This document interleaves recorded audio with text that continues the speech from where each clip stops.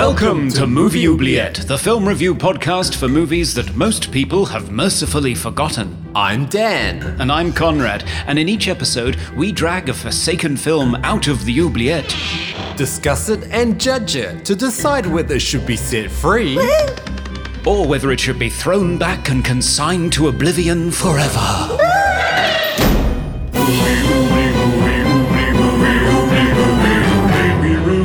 Films others tend to forget. Come with us and open up the movie oubliette. Halloween special.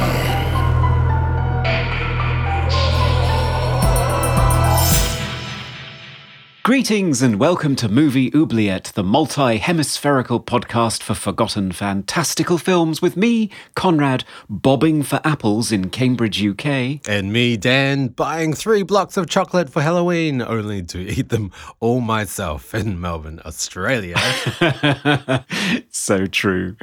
We focus on fantastical cinema, sci-fi, horror and fantasy for the most part because we love purple potions of eternal youth, injuries that defy science, and zombies dueling with shovels. Yes, I'm a fan. Happy Halloween, Dan. How are you? Yes, good in the spirit of things. But alas, in Australia, we don't really celebrate Halloween. No? But I hope everyone else is decorating their houses appropriately. So it's not a big thing over there? You don't get trick-or-treaters or anything? Occasionally, but it's definitely not the public holiday it seems to be in America. Oh, we still have a fairly good sort of turnout for Halloween here. We usually have a few kids come to the door, which is great. But yes, I always buy far too much chocolate and then end up eating it all myself. Well, it is the reason for Halloween, isn't it? I think it is, yeah. Secretly, that's really why we do it. Well, Conrad, anything in the mailbag this spooky season? We do. We have some feedback on the film in our previous episode, Sunshine. Daniel Diosdado says, "It's a great film. I love it." And Graffiti JT says, "Cracking film. Get it rescued from the oubliette at once." So lots of Sunshine love out there. Yeah, it's a great film. It is, yes. I don't think it was ever in any doubt that it would end up being rescued, really. And even more excitingly, we also had some feedback from Karen Walton, the writer of Ginger Snaps, from episode 37. Yes. Yes, I tweeted out the soundbite where we were talking about Baxter, the dog that gets killed at the very beginning of the movie. Horrifying, yes. How uncomfortable it was because of your dog being called Baxter. Mm-hmm. And Karen says, "Could your Baxter and Bailey Downs' Baxter be twinsy namesakes of this Baxter?" And she tweeted a picture of a French horror film from 1989 called Baxter about a murderous white bull terrier. Whoa, okay. No, I have not seen that film. No, I did not know that there was a horror movie called Baxter. I wonder if it's a reference in Ginger Snaps to that Baxter. Who knows? Oh, maybe. It could be, but that must be festering in the oubliette somewhere. Buried himself in a hole down there. Maybe I'll check while I open up the oubliette to see what's in it for today. Wow. Very luxurious in there today. Oh yeah. What do you see? There's a swimming pool with a naked woman in it, and she's surrounded by Fabios. Oh, hunky. Here's a movie. Okay, here we are. What do you have, Conrad? So today I have Death Becomes Her, a 1992 black comedy horror fantasy directed by Robert Zemeckis, written by David Koepp and Martin Donovan. Robert Zemeckis, director of Back to the Future and Forrest Gump. It focuses on the lifelong feud between Madeline, a shallow narcissistic actress played by multi-Oscar winner Meryl Streep, and her wallflower friend, the aspiring writer Helen, played by Goldie Hawn. It all begins when Madeline steals Helen's husband, the hapless and henpecked plastic surgeon Ernest, played by Bruce Willis, and Helen vows homicidal revenge. 7 years later, Madeline's star is fading, her assets are sagging, and her marriage to Ernest is a loveless charade which Ernest drowns in alcohol. What's worse, she discovers that Helen has never been more successful and sexy. In fact, she doesn't seem to age at all. Desperate to compete, Madeline finds herself drinking a secret potion offered by the mysterious Liesel von Ruhmen, the sultry and sassy Isabella Rossellini, which she claims will make Madeline reclaim her youth and live forever. Alas, this turns out to be all too true. No matter how many times the sparring divas attempt to kill each other, they stubbornly remain alive, but with increasingly grotesque injuries that Ernest has to cover up with his cosmetic surgery skills before their terrible secret is revealed to the world. Aha, sounds very kooky. It does. It sounds like a really camp Halloween treat, so I'm looking forward to talking about it. Yes, it's going to be fun. It is, yes. I wonder if it would be even more fun if we had a special guest with us. Oh, yes. And who should that be? Yes, let's find out.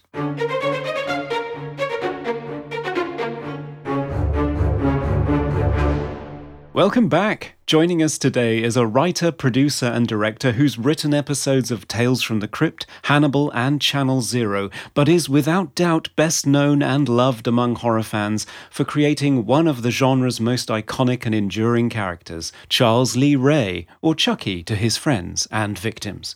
Yes, it's the writer of all 7 Child's Play movies and the director of the last 3, ignoring a reboot we won't talk about. I'm very pleased to welcome Don Mancini. Hey!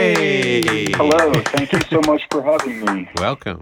It's very exciting to have you here. Well, after we first connected, when I came upon your episode about The Fury, I thought, oh my God, this is awesome. Thank you. Thank you. Yeah, we had a ball with that episode. Jacob Gentry really blew our minds. Yeah, I loved the discussion. It's a favorite of mine as well, and I was lightly jealous that he had beaten me to it.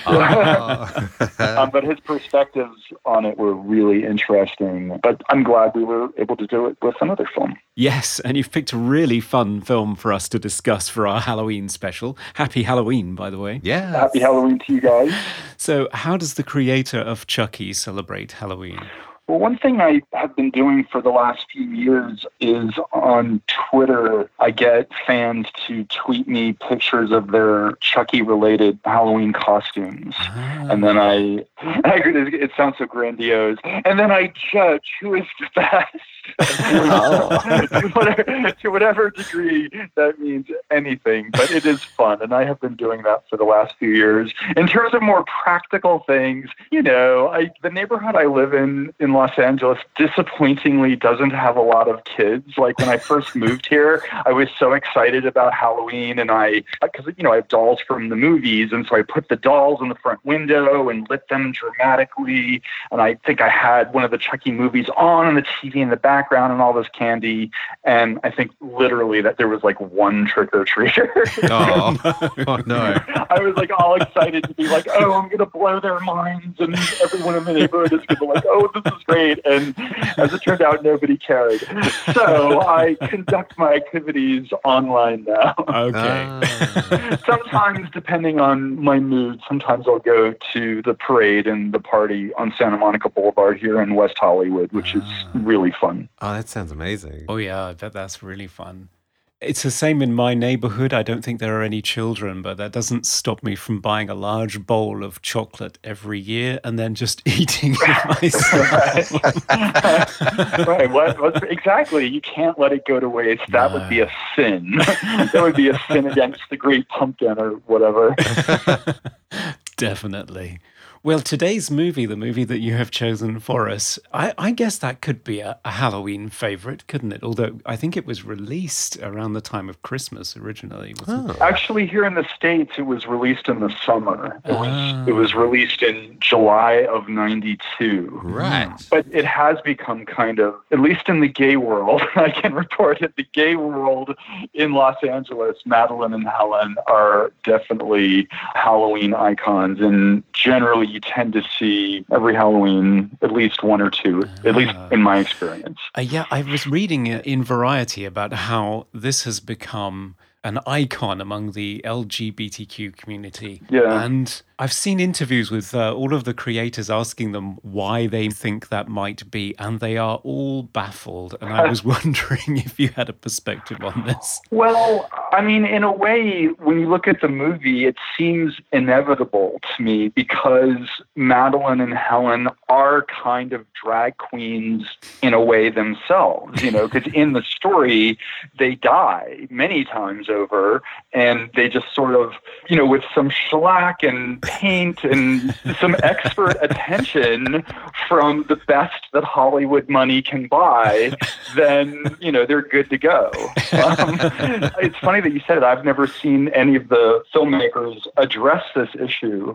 I knew David Koepp at the time of the making of this film, and of course knew him to be straight. So I don't know where this glorious gay sensibility came from, but I think it's partly that there is that element of dress up. And what does it mean to look like a woman? What does it mean to be a woman and a beautiful woman? And that is the film's obsession. That is the character's obsession. And, I think it's so easy to stumble horribly into generalizations talking about something like this, as if to say that, and that naturally is going to appeal to the entire gay community. So I don't mean to be making any sweeping proclamations, although I have a bit of an out in that I am an out gay man. So I feel like I can say things like that without fear of offending anyone. Anyway, I think it's that. And I think also the comedy horror vibe, which always seems to be something that gay audiences really cotton to. I would liken it to Rocky Horror Picture Show. Yeah. In its very melodramatic, theatrical characters that are larger than life as well. Yeah, they're divas. Helen and Madeline are divas. Yes. And, gay guys love a diva. Yeah, I have to say, when I first read that this had gone on to become this gay cultural icon, I was really confused because I saw this movie first when it came out in cinemas and I was a kid, and a lot of it went straight over my head and I wasn't too impressed with it, and I haven't gone back to it since, like a lot of people, I expect. So watching it again for this podcast, and it opens with Meryl Streep in this lavish 70s musical. Songbird. Yeah. Yes. And she's doing The Hustle, and she's singing this song with lyrics like, I see me, actress, woman, star and lover, idol, goddess, shameless hussy. I thought, oh, I think I get it. I do kind of see a kind of dominatrix vibe to the film as well. Like all the male characters are kind of feeble and weaker than the female characters. Especially that character Liesl with her henchman of hunky Fabios. Yeah. Who look like Chippendale dancers. Yeah, that was one of the things I am ready to deploy when we get to the section of the show about what is the most cliche moment. And one of them is the Fabio, isn't it? Yes. Really? I did not know that. Yeah, he's amazing. there in a couple of shots. In the scene, I think, where Ernest, wakes up where the swimming pool is, and Liesl von Ruhmen, Isabella Rossellini, is going to give him the potion, but he turns the tables. I think Fabio is in that scene. Yes, he's one of Tom, Dick, or Harry. I'm not sure which. Exactly. Tom, Dick, Harry, get the potion from him. Don't worry, he won't get far, not at his age.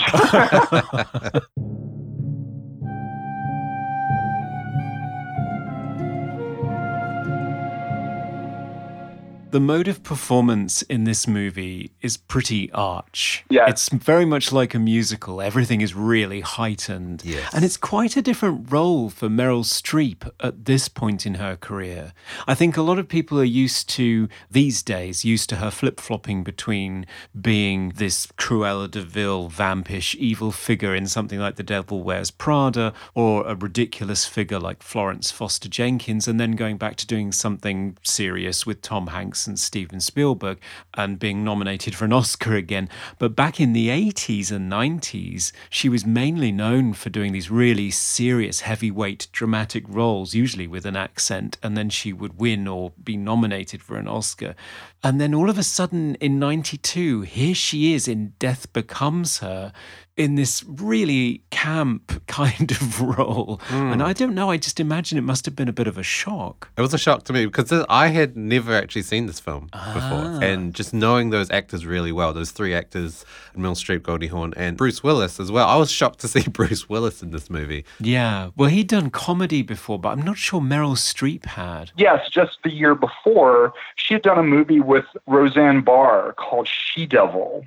It didn't have the supernatural aspect, but it did have the heightened, arch, goofy aspect. So Meryl Streep had shown her ability to do that. But generally, I think you're right. It was after being lauded in, the sort of youthful part of her career for mostly doing quite serious stuff and receiving Oscars and Oscar nominations for that. Then she got into this little phase. Oh, also Postcards from the Edge, which was 1990. That wasn't really as arch and goofy, but it was a very funny movie. But it was part of this trend that you're identifying, where I think she leaned into that for the first time in her career, I imagine with some deliberation and intention. And I think she didn't really return to this comedic realm again until Devil Wears Prada, as you say. Yeah. Regardless, it is so interesting to see her doing it, and I think she's expert at it. And I assume part of that is she's a stage-trained actress, and this is, it's very theatrical mode that everyone's in. Yes. I wonder if that gave her, she already had some of these tools in her kit. Yeah. I imagine Meryl Streep would make a great guest host on Saturday Night Live. I don't think she's ever done it, but I always think of that as kind of a litmus test for certain things. It's like, okay, this actor's good, but can they handle that? And a lot of really good actors can't. They don't have that comic knack or whatever it is. Meryl Streep has it, and it's fun to see her deploy it in something like Death Becomes Her. It is, yeah. I mean, she really is hilarious in this movie, and Goldie is hilarious in a way. I mean, she was kind of known for kooky comedies, but they were of the kooky variety. She was always very cute and demure and innocent and naive, and that was where the fun came from. Yes. To see her as a total bitch was, I think, a revelation. And she plays it with real venom. Oh, yeah. One of my favorite shots in the whole movie, which shows her, the madness in her, it's in that scene. It's when she's gained a lot of weight and she's, in an apartment filled with cats and frosting, cake frosting that she eats right out of the jars. Yeah. Anyway, because she hasn't paid her rent, they come and literally physically drag her out of the apartment while she's repeatedly watching this moment from Madeline's old movie where she gets strangled. She's so thrilled at the prospect of murdering Madeline. And so the very last shot of the scene is this close-up of Goldie's face, just livid with this kind of madness as they drag her out of the frame. And it's just so funny. Yeah, it is. It's hilarious. I love in that scene as well that Alan Silvestri's music goes from being diegetic to being non-diegetic. When she does the rewinding. Right? Yes. When she's rewinding, all of a sudden this horrifying moment is underscoring your realization that poor Helen has really come untethered. Yeah, I agree. I love that detail too. It's really cool. For me, one of my favorites is there's this repeating motif of Madeline and Helen planting kisses on each other. And it seems almost like marking your victim in some way. It seems almost vampiric. And Meryl does it to her sort of dismissively in her dressing room at the beginning when she's got the upper hand and her face is in the foreground and eclipses Helen entirely. And then when the tables are turned years later, when Helen is fabulous and thin at her book launch and she plants a kiss on Madeline, it's almost like she's going to eat her. Her lips sort of quiver with this venomous rage. And we get that privileged perspective on her face that, of course, Madeline's not getting because it's, behind her shoulder after Goldie plants that kiss, leaving the lipstick kiss on her flesh. Yeah. She has this narrow-eyed look of murderousness. And the dialogue there is just like saying, I've never blamed you. So funny. Yeah, they're both a revelation in this, I think. And what I found particularly interesting looking back at contemporary reviews at the time, this film was pretty unanimously savaged by the critics. And the terms that they used in describing the two women are kind of interesting to me because they use words like shrill and too demanding. And for me, I'm just conscious of it being the kind of words that they use to criticize women who stand for public office. Yeah. Yes. How about that? Yeah, suddenly seeing a woman in power, in control, someone who is determined and prepared to do anything to get what they want. This is terrible. This is wrong. This should be condemned. Agreed. Yes. I have a feeling if the movie came out now, it would have a better reception, I think. Yeah. Yes, I think so. I think that in certain ways the movie was so ahead of its time, and its effects certainly heralded a new trend in Hollywood with CG effects, and these effects did win the Oscar, I think, quite deservedly. I think also it's sort of look at the demands of women and where narcissism comes from.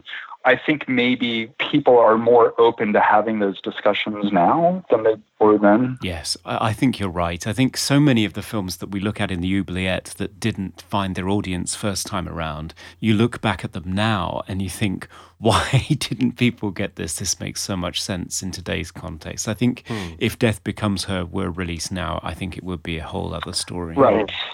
I think that's possible. You guys have talked about Meryl and Goldie quite a bit, but I was actually really surprised to see Bruce Willis play a role like this because only a couple of years earlier he was in Die Hard, Die Hard 2, which are just, oozing testosterone and manliness. And then he plays this kind of goofy, dopey mortician guy that kind of wobbles around and doesn't really know what he's doing. And it's kind of, it was really surprising for me.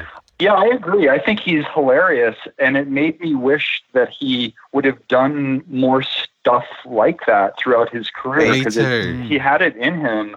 Did you guys know that originally cast in that role was Kevin Kline? Yeah, and something happened where he had to pull out, and Bruce Willis was a very late, last-minute replacement. But I thought, as you were saying, Dan, I thought he's great. I think he's really super funny and has great comedy chops, which I guess he showed on Moonlighting, but honestly, I didn't see very much of that show at all. I'm not very familiar with his career when he was on TV. No, I think his persona then was much more cool. Yeah. Even when he first started segueing into acting when he was still in New York, he was like a cool bartender. I mean, I think he was like a bartender like the kind that Tom Cruise played in Cocktail. Like literally, I think maybe Bruce Willis worked at the bar that inspired that or something. But I do know he was personification of a certain kind of New York actor cool. Yeah, because he's very largely typecast these days as just the hardened cop / detective / special agent. And seeing him in such a goofy role was really quite refreshing. Yeah, I've never seen him in a comedy this broad, and yet he's really quite good at it. I mean, even ridiculous moments like the one where the camera sweeps in low, looking up at him, and the thunder and lightning striking behind him, and he shouts, "It's a miracle!" when he finds Meryl Streep alive in the morgue. And her response to that is the most bored, slow blink. Yeah. The way she rolls her eyes, this guy is so lame. It's hilarious, but so to see somebody who is usually cast in alpha male, masculine, heroic action movie roles, who is at the top of his game at that point in his career, huge box office draw, and to see him playing this emasculated alcoholic and playing it quite campy to be in step with the tone of the rest of the movie. Quite a brave choice, I think. Yeah, particularly at that stage of his career, you could argue, I could imagine, who knows what goes on inside those bubbles, but I can imagine his advisors thinking, because you could argue this is great to show your breadth and range as an actor, but on the other hand, you could argue, is this going to jeopardize your alpha male status in your bread and butter movies? Yeah. So it probably was more brave than we realized, perhaps. I think also it coming from Zemeckis and with the star power, I think there was an expectation that it was going to be bigger than it ended up being. I think the movie was a decent base hit. I think certainly they didn't lose money, but it wasn't, as you say, it wasn't reviewed particularly well, and it wasn't a huge blockbuster.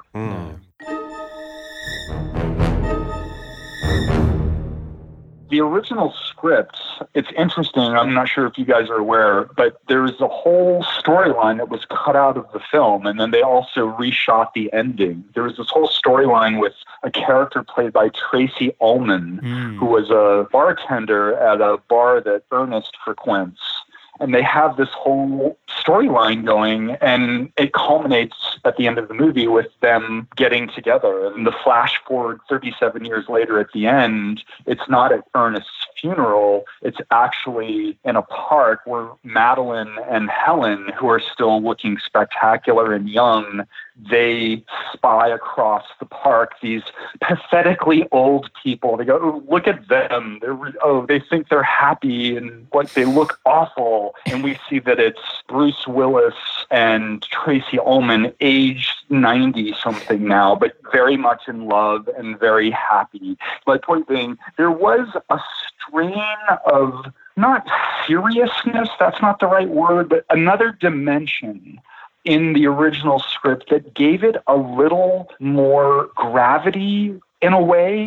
It didn't seem quite as Tales from the Crypt as it ended up being. You know what I mean? I mean, that's not really an original observation. I think a lot of people have said that because, of course, Zemeckis was a producer on Tales from the Crypt, which was on HBO at the time. So there's a logic to that comparison. The original movie had this aspiration, anyway, to touch at something poignant that I think the final movie decided not to even approach. I think that they just decided that wasn't working, and they cut it out and did that new ending, which I think is also great in a very different way. It's when the girls fall down the stairs and shatter. Yeah. And in the face of all of this violence, with typical nonchalance, do you remember where you parked the car? Oh, yes. It's like body parts. The final lines, and I love that too. I can see the wisdom of doing what they did because that's pretty great too. I wish that they would come out with a special edition Blu-ray or something that had that material on it. Yeah. And you can see in the trailer, I think there's one or two glimpses of Tracy Ullman in it. Yes, she's still in the trailer, fascinatingly enough. That's crazy. And she has released the script pages for her scenes on her website. Oh, really? Yeah, if you're interested in reading exactly how that played out and what her role was, it's very funny and also quite poignant and touching because, yes, it does end with Madeline and Helen together in some far-flung European destination, but utterly bored. Like they're saying something like, where should we go next? Should we go to Venice? Oh, again? Yeah. They're just bored with each other and with life in general. And then, you cut to the old couple that they're mocking, and it's Bruce and Tracy. And his hand is still young, though, right? I think the last shot moves in on his hand, and the hand which Liesl had given him a drop of the potion and made his hand forever young. Yes. All the rest of them got old. Yeah. So there's something poetic about that, again, that I think that the final movie just relinquished. Right. It did, yeah. Apparently test audiences did not like it ending on that note, and I could see, given the pitch that the rest of the movie ended up being, to suddenly have this touching true love and growing old gracefully together is the right way to go. Just felt too earnest after the rest of the movie, whereas Goldie and Meryl shattering into a million pieces and looking for all the world like Sylvester Stallone's mother and and wondering where the car is was just tonally a better fit for the rest of the movie. Yeah, but I mean, like, it must be every actor's worst nightmare to play a character in a movie and just be completely cut out of it. Yeah, she was very sad about it. I would be. Yeah, I would be too, but I suppose it depends on the movie, right? Yes. There are probably a few movies where a couple of actors might think, phew, close call. That's a good point. Yeah. I mean, I do take issue with the finished film's ending. Oh, yes. Yeah, because when they're memorializing Ernest's life at his funeral and they're describing him as this great humanitarian who gave so much to the world after 50, they list his achievements as a marriage counseling clinic, an AA chapter, and a centre for the study of women. So to me, that says that his quest to, quote, leave the world a better place than when he found it suggests that he's just trying to help men deal with women because it's women that are the problem. So he's this great man who will always be remembered by this crowded room of friends who are mourning him for his great achievements, whereas the two women who broke the laws of nature to stay young and attractive, arguably for men, or at least because the system is rigged for men, are the butt of this horrible, embittered joke, which it is wickedly funny, but still, I don't know, it just leaves a bad taste in the mouth at the end of the movie. It certainly would seem slightly tone deaf in today's climate. I think I always took that as more specifically about the perennial battle of the sexes and the perennial inability of the sexes to understand one another. But certainly the very phrasing of that, the Center for the Study of Women, does sort of specifically seem to put the onus more on the women than the men. Yeah. So yeah, I can kind of see your point. Yeah, it does give me pause compared to what the original intent of the ending was. It does feel as though Madeline and Helen don't come out of it as people to be admired at the end of the movie. They're a joke, aren't they? Well, I think quite the contrary. I think the movie's deliberate method is these people are horrible. I think both Madeline and Helen are horrible people from the get-go. Yes. But I think the problem is that you're telling a story where it's a love triangle and the same one is the man. It's kind of interesting. It's similar to what's going on in Gone Girl. Because, in Gone Girl, it intends to be about similar things that we're talking about in terms of marriage and the difficulty of men and women or, spouses really knowing one another. But in the final analysis, spoilers for Gone Girl, anyone who's listening, Amy, the wife, turns out to be a psychopath. She's evil. She's a murderous, evil devil woman. And it does kind of tip the scales a little bit. Like some people said the book was more balanced. But it's hard for me to imagine that because ultimately he is an innocent. He's horrible and he's a cheater and he's duplicitous and shallow and all of that.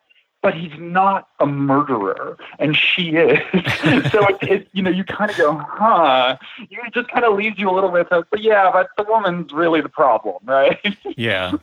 David Fincher does rather dryly say on his commentary track that he said he got a note from the studio saying that they were slightly concerned that the leads in that movie weren't very likable. And then he just leaves it for a beat and then says, which concerned me greatly. Which he does not give a fuck.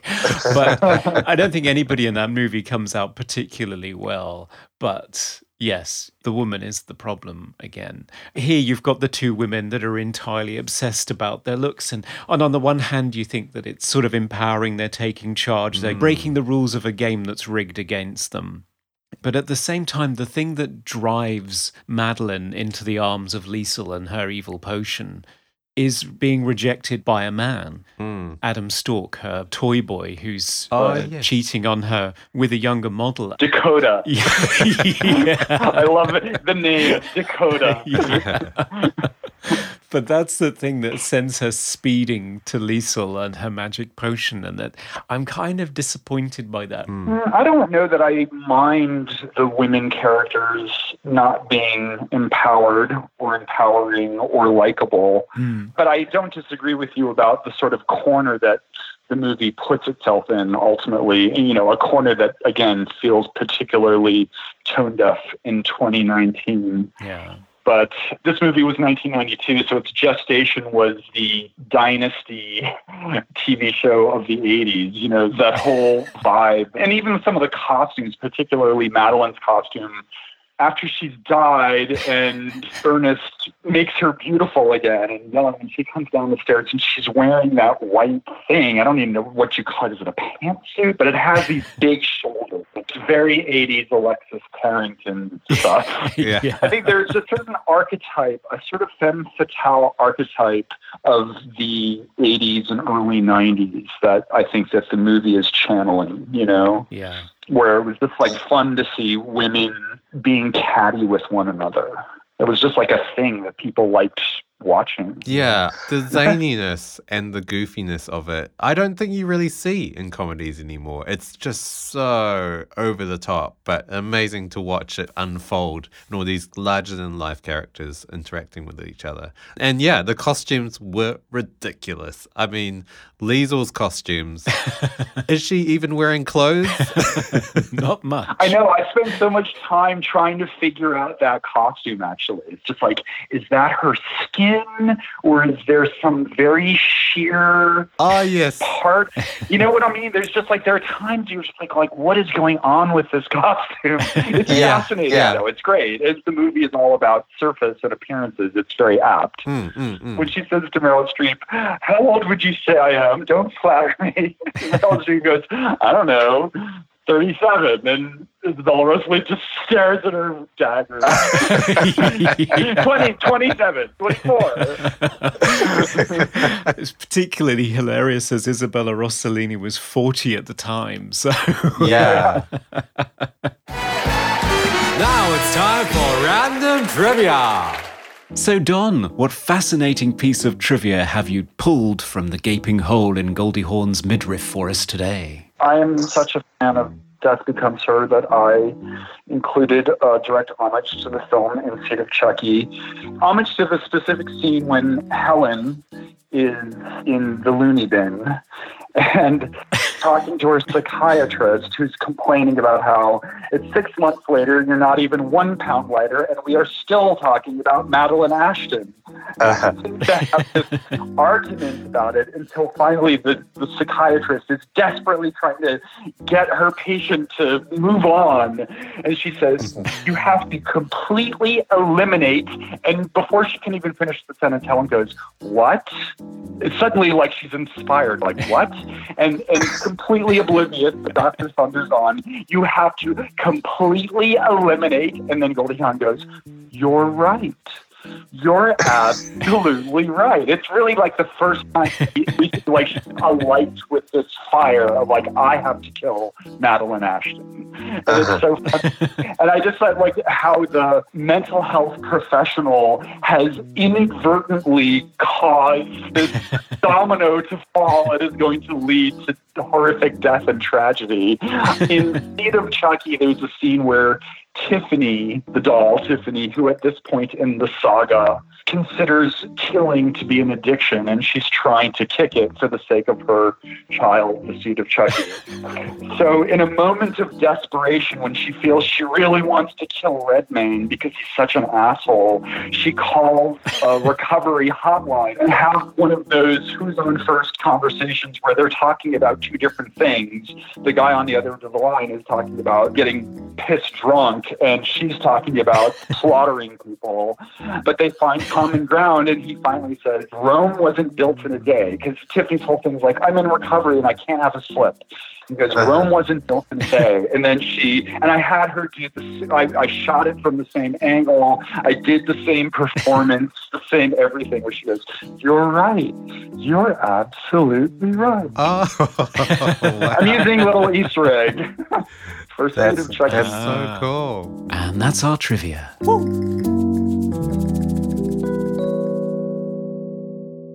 Another aspect of the film we should definitely talk about are its effects, because, of course, the CGI effects are quite a breakthrough for 1992. Oh, incredible. Absolutely, yeah. Won the Oscar. Yeah, deservedly so. So this is where Industrial Light and Magic's fledgling computer graphics department attempt to create human skin for the first time. So not a liquid metal Terminator or a water tentacle from the abyss. And it holds up really well. I was really taken aback by how effective it was. It looked really, really great. And normally when I watch early 90s CGI, I'm always cringing, but it looked really, really cool. I agree. The two big showpiece effects scenes in the movie, which the first, of course, being when Madeline's head is backwards.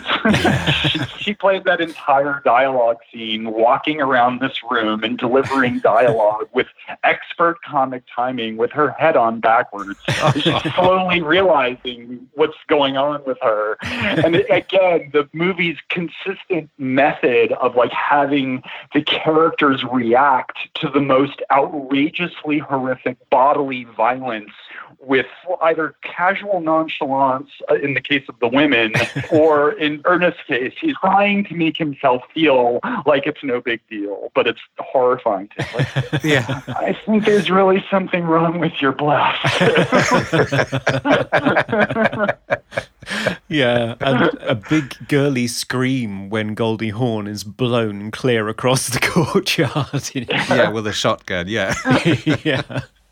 The interesting thing about that is that the direction they decided to take with the wound on Goldie is that it's almost like she's made out of solid plastic. The hole is like this glossy, black, charred hole. There's no blood and guts hanging out or bits of her intestines drooping on the floor. She's just like a piece of Lego that's been melted in the sun or something.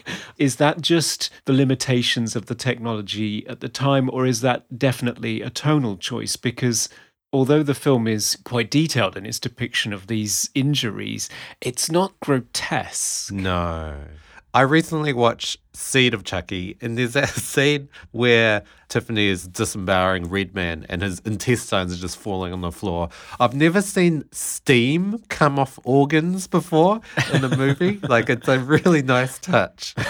Oh, thank you. I'm glad you liked it. But what was the segue from Death Becomes Her? Oh, no. I was just talking about guts in horror movies. Just guts. Yeah. Got it. I think this movie oozes that sort of Tim Burton, over-the-top gothic sort of vibe to it. Kind of similar to Beetlejuice when the couple are like stretching their faces in all these really grotesque ways. It's gross, but not in a gruesome horror way, more in a ridiculous comedic way. And it does it well in this movie. Absolutely. In Dark Shadows, Tim Burton, in the final sequence, he's like paying deliberate homage to Death Becomes Her there. Eva Green, Angelique, like there's one moment where she scratches the side of a pillar like her fingernails being claws, which is exactly what Meryl Streep does. When she's listening from behind the pillar and Goldie Hawn says she was a homewrecker and she was a bad actress. Anyway, Eva Green does the same thing in Dark Shadows. She has the same thing with the vulnerability of her body. You know, her body starts to shatter and she gets her head spun on backwards while she's fighting with Barnabas Collins. Anyway, interesting to see the influence thread its way through the decades. Yeah, right. But I think you're right, Conrad, that it was the choice with the whole. I think it's a tonal choice, and I think it's also a deliberate bid to avoid an R rating. I think that this was an expensive movie with a lot of big stars in it, and it was intended for a family audience. So they needed that PG-13, so I can imagine there were a lot of discussions and design meetings about exactly how far they could go with that and what it could look like to be simultaneously convincing and stylized so that you buy it, but still not offend. Yeah, sure. It's interesting hearing you reference Angelique from Dark Shadows there, because I heard another podcast where you talked about the original Dark Shadows TV series as being one of your earliest childhood memories, probably your first horror experience, seeing that on TV as a kid. Yeah. And in another podcast, I heard you talking about Tony Scott's The Hunger from 1983, and I'm kind of detecting a common theme here, these sort of beautiful, immortal women who are using men as their playthings, which I thought was kind of interesting. I think it's interesting subject matter, especially for horror. I think both The Hunger and Death Becomes Her are both about narcissism in a way, and the price of that. Yeah. One is more horrific, one is more comic. Yeah. But it's about hubris and making deals with the devil and how that will bite you in the ass. Yeah, and the terrifying reality of immortality. I love Bruce Willis's realization of what that really means. What if I get bored? Yeah. Yeah, I just love how tightly constructed the comedy is. I mean, certainly in the first 2/3 of this movie, it's so well constructed and there's so much foreshadowing neatly woven into every exchange. Like the first time that all three characters are introduced to each other and Helen is introducing her fiancé, plastic surgeon Ernest, to Madeline, Madeline looks at him and says, "Tell me, doctor, am I starting to need you?" And there's this rumble of thunder on the soundtrack. And it's just such perfect foreboding of Helen's fears that she will lose her fiancé to the flirtatious Madeline, who's stolen every man that she's ever had. Ernest is oblivious, of course, and Madeline is just maybe worried that she needs work doing. So it's just a perfect summation of all three characters' main motivations in one scene. Yes.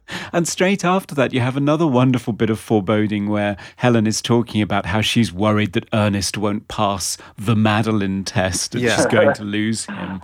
And she says, "I don't know what I would do if I lose you." And it's punctuated by a cat meowing and jumping off the sofa. Oh, yeah. It's such a great visual clue to the audience. Like, this is what's going to happen. She's going to turn into a crazy cat lady. I do love how swift they are with pushing the plot along, especially at the start, and using that with comic timing as well. So when Ernest is trying to convince Helen, like, I would never do anything with Madeline, and then next shot, it's the marriage of Ernest and Madeline. It's amazing. And another great thing is that they carry over from scene to scene there. Helen's prop, she's twisting her hands on that handkerchief. Yes. So in the first scene, she's just doing it for the whole scene sort of frantically. And then in the second scene, when we see that she's eavesdropping on the margins of Madeline and Ernest's wedding, and we see that she's causing her own fingers to bleed. Yeah. Yeah, and then of course she's watching her being strangled with a very similar object, I think. So it all seems to be so carefully constructed until the end. And then at that point, it loses momentum, I think. I think part of what's going on is that for the first two acts of the movie, as crazy as it gets and as spectacular as it gets with its visual effects and body horror elements, it's still always focused on the characters and the dialogue. It's a very dialogue-based movie. And I think that one of the reasons it has endured is because there is so much great quotable dialogue from that movie. But in the third act, it becomes a lot of frantic running around Liesel's house, when they're trying to tie out the loose ends of the plot, which now require them to enlist Ernest's help. What are we going to do? We have to get him to take the push. And so it just becomes a lot of running around in that house. And I think that lets a little of the energy out of the movie. And I think that's also where it's at its most Tales from the Crypties, because there's all that climbing around on the roof of the house and Ernest dangling.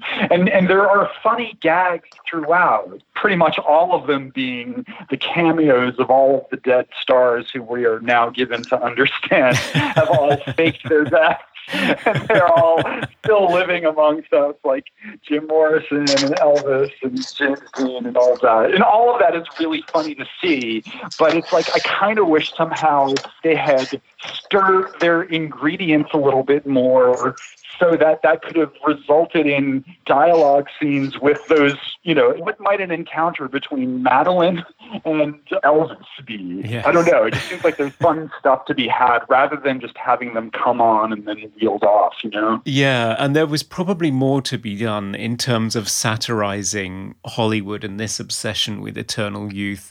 It's there and it's very funny, and it fits into this whole early 90s re-examination of the obsession with youth, beauty and wealth that we got from the Reagan era. All of a sudden you have have movies like The Player that are just exposing the horrible, hollow artifice of all of this. Death Becomes Her very much falls into that tradition, but it doesn't really go far beyond the surface level. And as you say, I would love to have delved into those characters more and actually got some sense of what does it really mean that Elvis is so bored that he's popping up in public occasionally just to create a bit of a stir. Yeah. It could have definitely gone much, much more satirical, for sure. Yeah.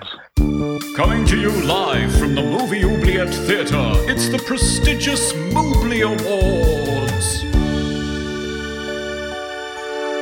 It's everybody's favorite segment of the pod, the Mobley Awards, where we nominate a bunch of our favorite beautifying parts of the film in a number of eternally youthful categories. Best quote. So my favorite line in the film has got to be when Madeline is with Liesl, and Liesl has given her first taste of the potion, and then Madeline says, "Bottoms up," and she drinks the whole thing, at which point Liesl says to her, "Now a warning." And Madeline answers, "Now a warning?" Just cuts through so quickly. I have always loved that line and Meryl Streep's delivery of it, and just the whole context. Now a warning? Now a warning? Yeah.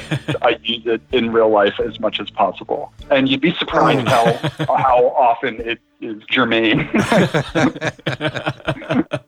I mean, my favorite was when Helen goes to seduce Ernest and she's wearing that killer red dress and she says, "You're a powerful sexual being, Ernest." And he says, "I am?" And then she says, "Yes, you are. If I never told you this before, it's because I wasn't the sort of girl before who could say the word sexual without blushing. Well, I can now. Sexual, sensual, sexy, sex. And it's just the way to a man's heart is just sex."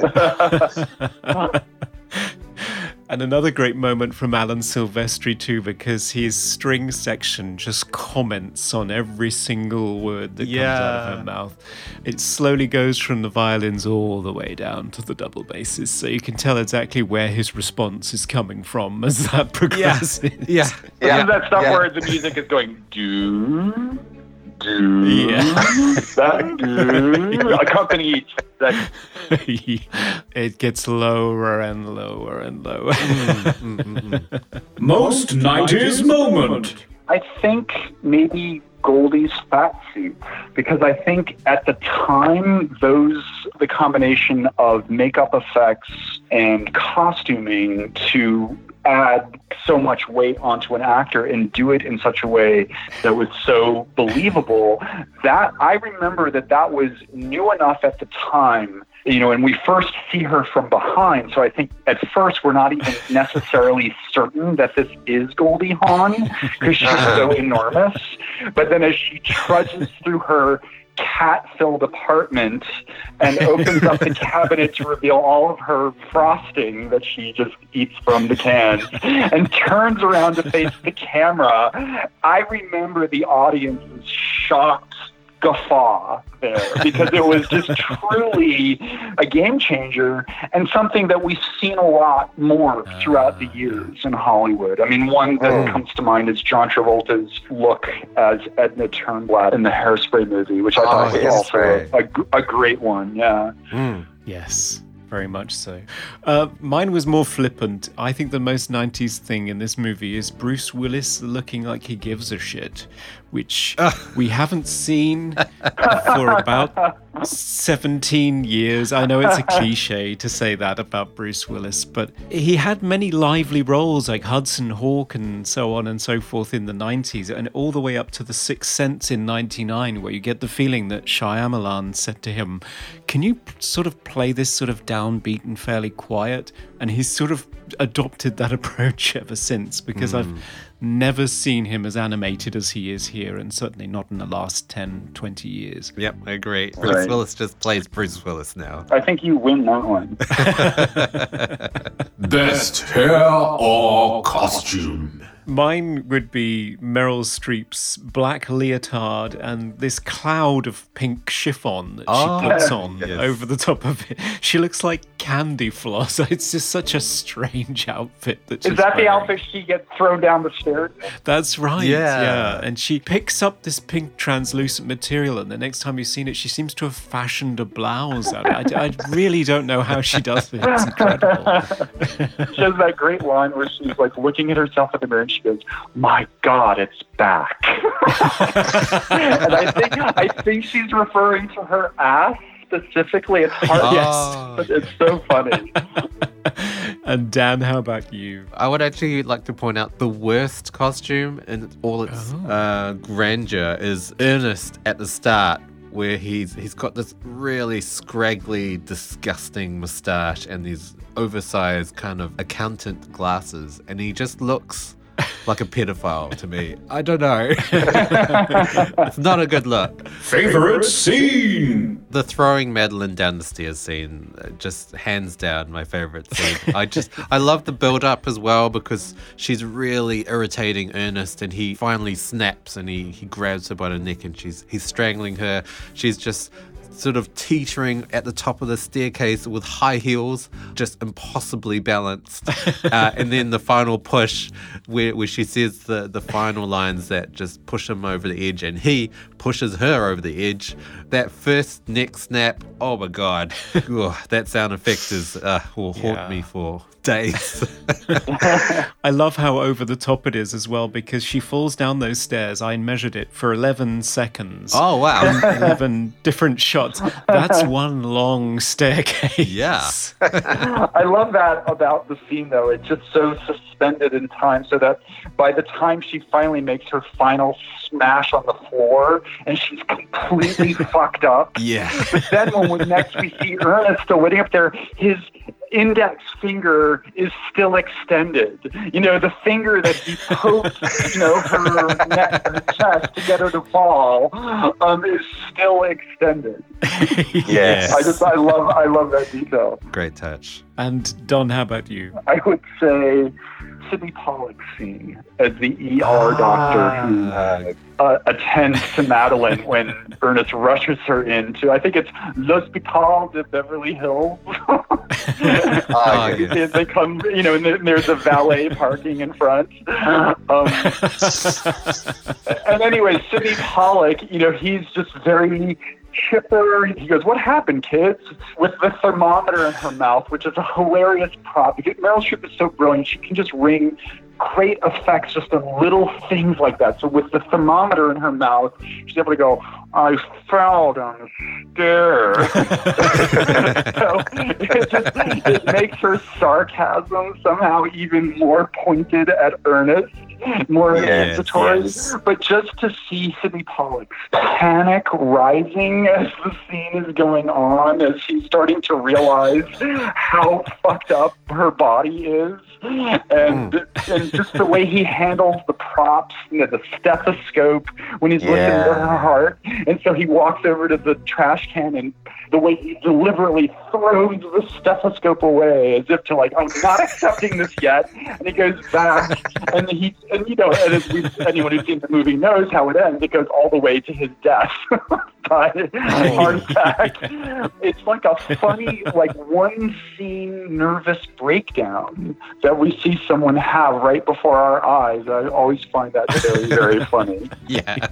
Most cliche horror moment. My cliche was when Isabella Rossellini is persuading Ernest to take the potion. It's fair and good that there is a storm raging outside, but for some reason it's indoors as well and blowing her hair at that point. I remember Stephen King commenting on this in relation to Firestarter, that he did not understand why Drew Barrymore's hair blew whenever she set something on fire. But pyrokinesis is not an exact science. Oh, yes. No. Best special effect. I would say just Madeline's neck break, head snapped over. It's just a marvel to really witness CGI that good from 1992. I was awestruck by it. It's amazing. I think it's also just such a brilliant concept. There's a simplicity about it, but just the whole idea of a neck cartoonishly twisted around into the head facing backwards. It's just, I think it's sort of in an image encapsulates what that movie is about and what makes it appealing. It's whimsical look at death in a very original, cutting-edge way, which could only be accomplished in a film. Yes, very true. And sadly, Meryl Streep hated it. She hated doing it entirely. Really? Which is such, Although I get it. I get how that could be tedious performing that. But I imagine her reaction may have been different if the movie had been more successful. Because then it probably just would have seemed more worth it, to have gone through all of that. Yeah. Yeah, maybe that's it. Yeah. But if only she had known, 25 years later, 3 guys on 3 different continents would be discussing it and giggling. It would have given her strength. Favorite sound effect? The sound of Madeline's breasts being reinflated. When she's first taking the potion, and then the action segues to she's like in the foyer and she walks up to the mirror and she sees herself. At first she looks disappointed, and then without a cut, as she's watching her reflection in the mirror, she just grows younger and younger to the point that suddenly her breasts are going fuck. Like they're being inflated with an air compressor, like you're inflating a tire on your bicycle. So good. And apparently that's just, I think it was her makeup guy just standing behind her, just pushing them into position. Oh, really? That's Yeah. amazing. That's so good. Yeah. The arse is all her. She did that herself with a bit of yoga. Is that true? Yes, yeah. It was a bit of yoga and she got the buttocks to go up like that. Oh, that is a great bit of trivia. Oh, mine is a fairly silly one, but actually refers back to the scene that you were talking about earlier, Don, which is Sidney Pollack's cameo in the emergency room. I do love when he goes to get his second stethoscope, which is bigger. We're going to need a bigger stethoscope. He taps it experimentally to see if it's working, and you get this sound like he's tapped on a live mic. It's like really loud. Yeah. So you get this sort of subjective audio moment for him where he's startling himself hitting this thing. I love it. Yeah, I love that moment too. Most funniest moment. Don, you've mentioned it already, but Meryl Streep's claws going down that pillar. Oh. You've had no reaction to she's a home wrecker, she's an awful person, she destroyed your life, and she's a bad actress. And at that point, the claws come out. I was wetting myself. I just did not remember that moment at all, and I thought it was hilarious. Agreed. Don, can you pick one, do you think, or is this too hard? There's so many little funny things, like when they're in the limousine riding to Helen's party together, and Ernest is breathing, and Madeline says, "Could you just not breathe?" I mean, I'm not, that's not my favorite scene or the funniest scene, because there's so many, but there are just so many extremely funny moments just tossed throughout this film. One interesting thing is Meryl Streep, I don't know whether you guys have ever noticed this before, like all actors, I think she has certain devices that she sometimes employs. And one of her favorites is, and you'll see this, she does this several times in every movie she does, she'll say a sentence and you think that she's come to the end of the sentence, but she hasn't, and she goes on. She uses it to great comic effect, at least one time that I can remember in Death Becomes Her, when Ernest and Helen come into her dressing room backstage at the show at the beginning, and they're getting reacquainted, and introductions are around, and this is my fiance, we're getting married, and Meryl Streep says, "Wow, I am so happy for you both." Just there's this slight ellipsis before both, and she kind of like turns slightly condescendingly down. "So happy for you both." It's genius. And I think that's our Mooblies. Yes. Cool.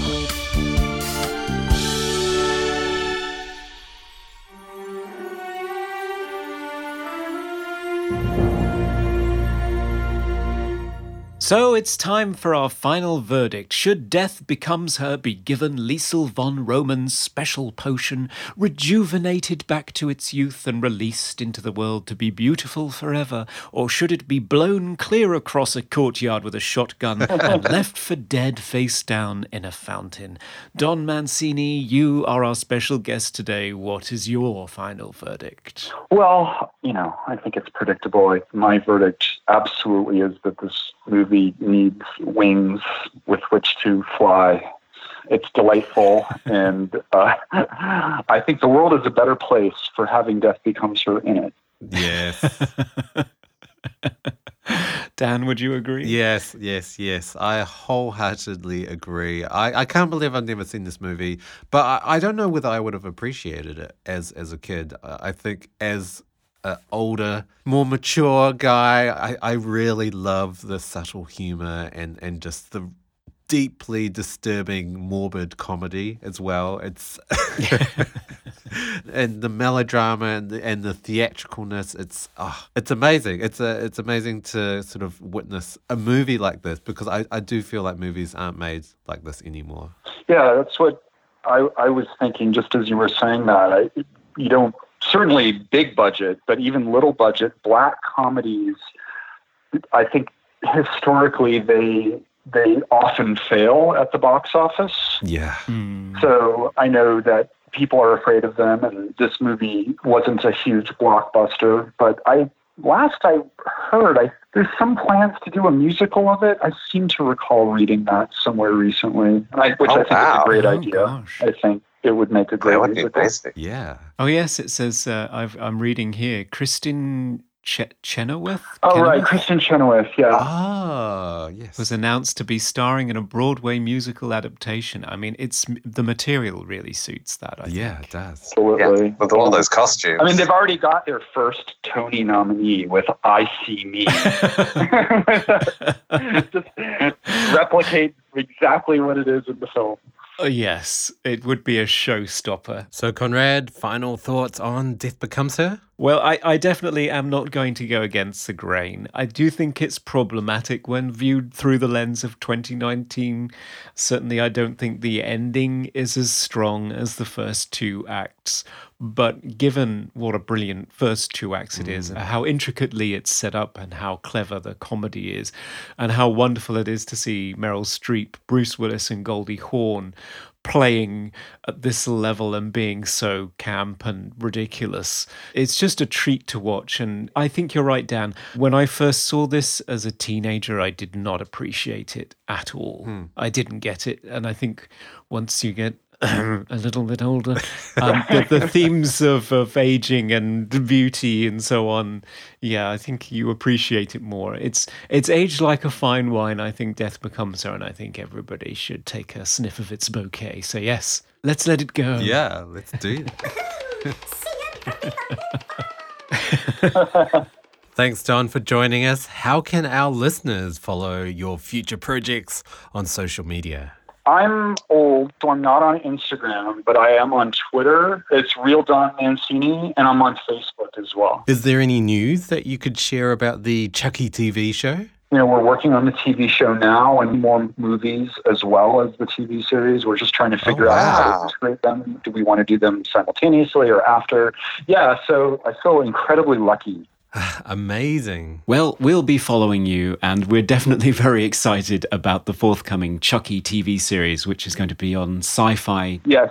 Ooh, can't wait. Yeah, especially after The Curse of Chucky, because the ending of that suggests a really interesting direction for the series to go in. So, should be fun. Mm-hmm. And what's coming up for us next episode, Conrad? Well, it's going to be a Patron's Choice episode. We've been collecting nominations from our patrons for movies they'd like us to cover, and they're all on the Oubliette Roulette. I'll just go get it. This thing is getting heavier. God, it gets rattlier every time. All right. Shall I give it a spin? Go for it. Ooh. Ooh. Come on. Oh, what's it going to be? It's The Faculty. Oh, 90s horror, my favorite.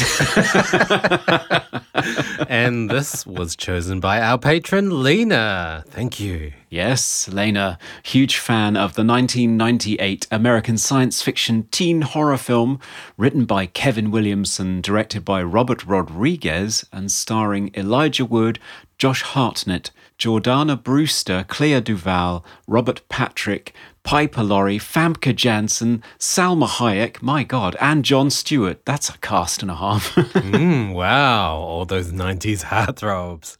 Should be fun. Indeed. So if you would like to be a patron and have an opportunity to suggest movies for our Oubliette Roulette episodes, head on over to Patreon, where you can support us for as little as $1. Or $5 will get you all that bonus stuff, which we are currently updating with a bunch of bloopers. Yeah, really embarrassing stuff too. But hilarious. It is, yeah, I'd forgotten about some of them. Enjoy. Yeah. And don't forget, you can also follow us on all social media. We're on Twitter, Instagram, and Facebook as Movie Oubliette. You can email us at movie.oubliette@gmail.com. And please rate and review us on your podcast app. You don't know how much that helps us out. It does, yes, because we're not all famous like Don here. But we'll get there. So, Don, it's been fantastic having you with us today. Thanks for joining us. It was so great to do this. Thank you so much for asking me. And we'll have to find another title to do sometime in the future. Oh, that would be amazing. Until then, happy Halloween, everyone. Yes, bye for now. Take care. Goodbye. We review the films others tend to forget. Come with us and open up the movie Oubliette. Do you remember where you parked the car?